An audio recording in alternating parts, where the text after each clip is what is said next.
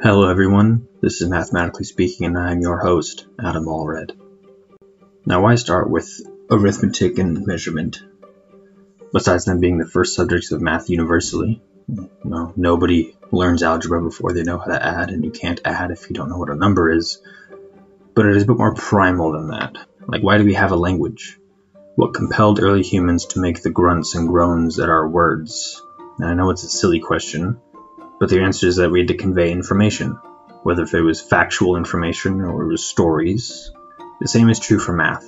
This is why we have arithmetic. We needed a way to convey information without changing it. This led to a symbolic representation and then grouping those groups when simple things like rocks would not do. We still do this today. If I asked you how much money you had in your wallet, you would probably pull out dollar bills, because pulling out a bunch of pennies would be absolutely insane.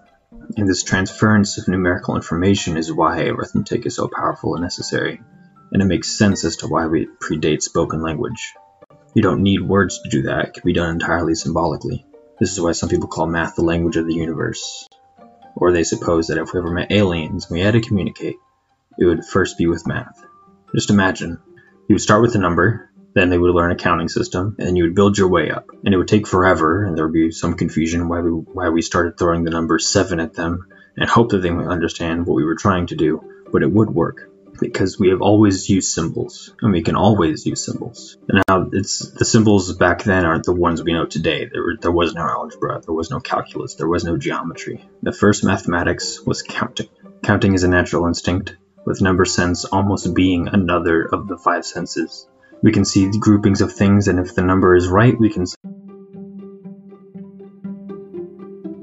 have a sense of how many there are. That usually stops around 6, unfortunately. This is beyond just humans, with other primates having the ability to count, and ants having a built-in odometer. There was a study where scientists adjusted the legs of ants and had them walk to a target and back. After training them to walk there and back, their legs were lengthened with stilts. With each increase, the ants overshot the target and undershot their starting position.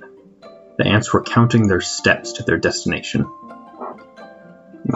That is because counting is a means of comparisons, needing to know how far away something is compared to where you are, needing to know how much food someone has or how fewer children they have. But when the grouping becomes too large, we need to group them up in a way that makes sense. This gives us different kinds of counting that we will get more into in the next episode.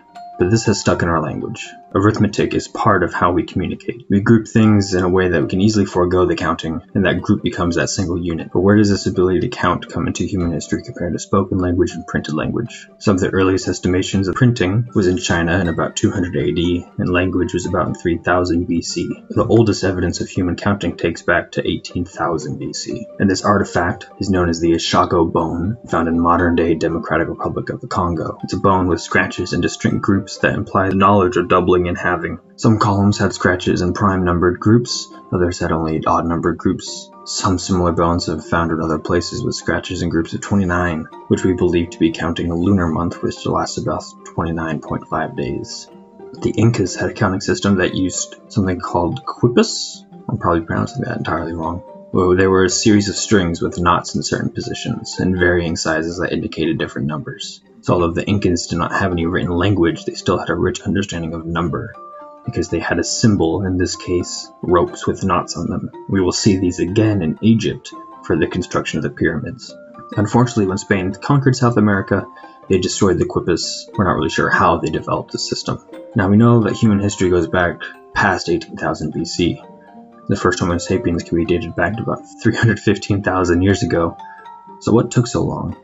Well, mathematics, like language and writing and culture, cannot develop extensively without stationary peoples, specifically without food. The sooner that a culture can begin agriculture, the sooner the higher level thinking required for mathematics can begin. And although the concept of number could exist well before the settling of humans, some would say we are born with it, the written language of math could not. We all know how hard it is to do any serious contemplation of thought while hungry, because all we can think about is the next meal. And on this show, I'm going to do my best to highlight the cultures that contributed to the development of math. But if I do not mention a culture, it's possible that we don't have evidence of early math there. And by the time that they they developed this math, other places could have been beyond that point. So the idea of number has to predate the Ishago bone. A bunch of scratches on a bone does not mean much if a vertical line doesn't represent the idea of one, which makes sense. Being able to count how many kids you have, or how many sheep, or how many soldiers in an army a general has, there is an important distinction made between the representation of a number and the number itself. One vertical line does not make the number 1.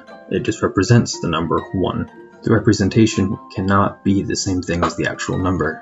Otherwise, my collection of 3 rocks and my 3 scratches in a bone cannot mean the same thing. Rather, they both represent something that exists outside of the symbols. The location of this existence is where many people argue, but more on this later. So now we have food. We have a stable society, but now we have a need to keep track of crops, hunting seasons, how much time to allot to different tasks. We need a calendar that begins with the sun. Today we know that a year is 365 days long with 12 months and 52 weeks. This is because we use what is called the Gregorian calendar. And before this, Julius Caesar adjusted the calendar because seasons were not matching their calendar demarcation, with snowing happening in July, for example. So he created the leap year, making each year 365.25 days long, so that every 4 years you gain an extra day. Another change was made in 1582 by the Roman Catholic Church, Pope Gregory XIII. Instead of making every 4 years a leap year, only those years with first 2 digits divisible by 4 are leap years. So the year 2000 was a leap year, but the year 2100 won't be, because 21 isn't divisible by 4. To do this, they removed 10 days from the calendar, so after October 4th, when the change was made, it became October 15th. This adjustment made each year 365.2425 days long, which is very close to what we now know to be just 365.2422 days long. Eventually we will need to change this again, but most major cultures use the Gregorian calendar now, but many of them adopted it at a different time. The total adoption took 3 centuries to accomplish and was not easy. There were riots and protests over the accuracy of these new calendars, and if they were based off cosmological cycles, then the calendar's accuracy is only as accurate as the methods used to measure them. And this, people didn't agree with this. They didn't like that it was arbitrarily being changed, because if it had to be changed again and again and again, the whole system, the whole world could be thrown off. But why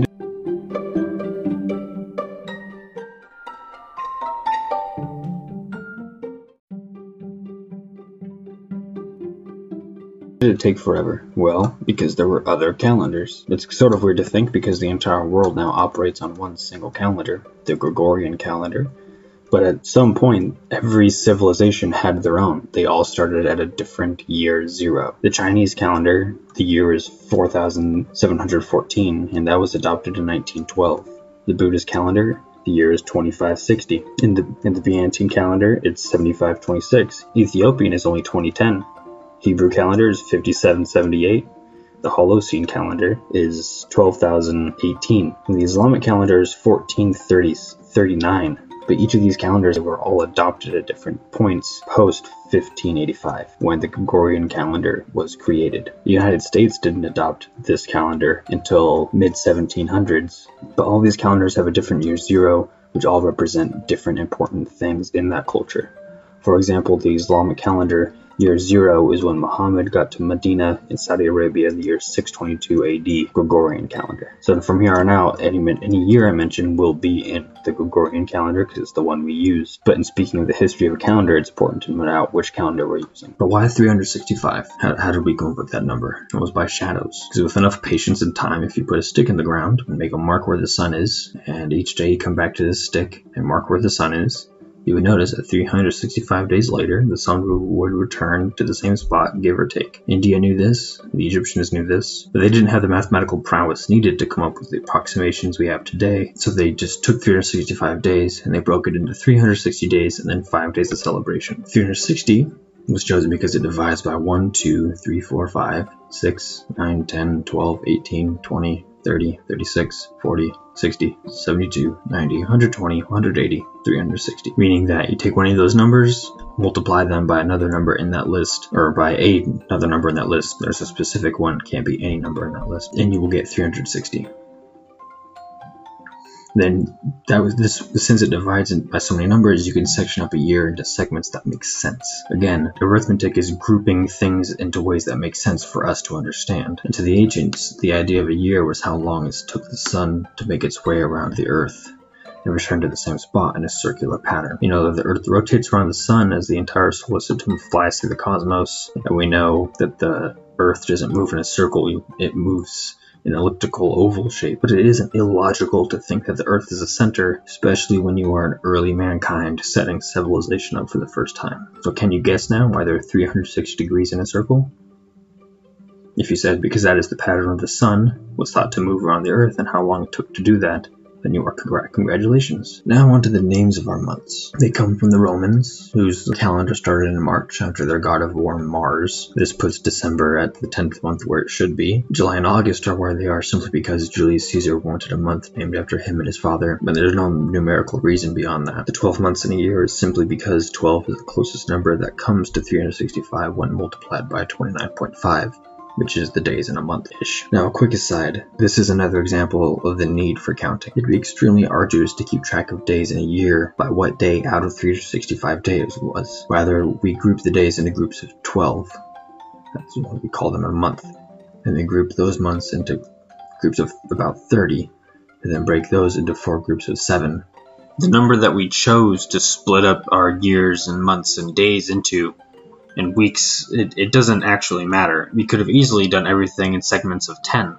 Why a day is split up into 24ths, it just happened to be that there were 12 things in the Egyptian night sky when all this got set up, and changing it would be much more of a hassle than necessary. But there's nothing significant about an hour being a 12th of a day and a 12th of a night. It doesn't actually matter. It's a 10th of each day. The selection doesn't matter. The reason we still have it is historical, not necessarily mathematical, even though there is some math to justify it. So the rest of the temporal units, weeks, days, second, minute, hour, are the way they are for mathematical convenience. An hour is defined as 1/12 of a day and a 12th of the night. 12 was simply chosen because of the same reason 360 was. It divides easily by many numbers, so it's a grouping that makes sense. This gives us 24 hours in a day. Seconds and minutes are in base 60, which I will talk about what that means when we get to ancient Mesopotamia. But why do we have 7 days in a week? 7 days is fairly universal, but the Romans had 8. The French had 10 after their revolution. One idea is that a week is a fourth of a lunar cycle.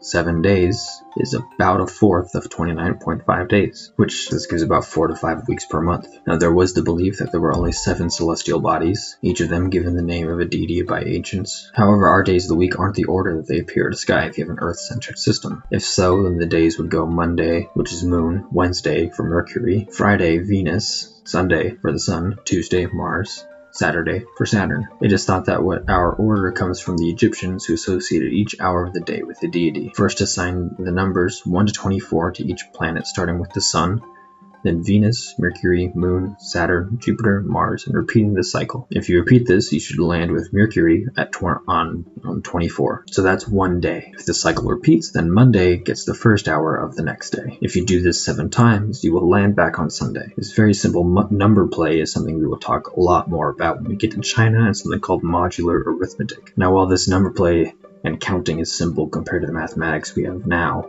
that does not erase its importance.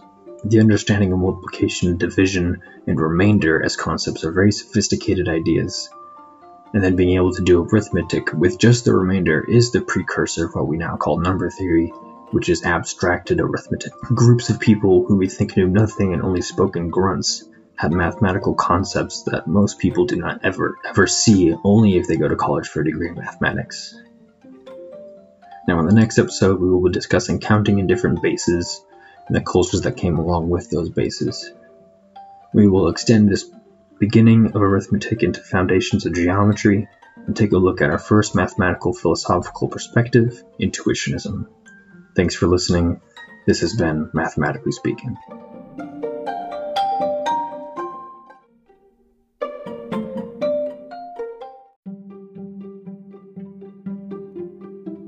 Hey everyone.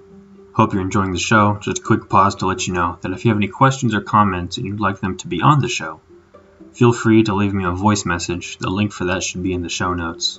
If you want to leave me a message, you can find me on Instagram at Adam_Elisha, on Twitter at Mathematically Speaking, and there's now a Facebook group called Mathematically Speaking where we're going to be having discussions after every show, and I'll be posting episodes there about a day early. Thank you for listening, and I hope you enjoy the rest of the show.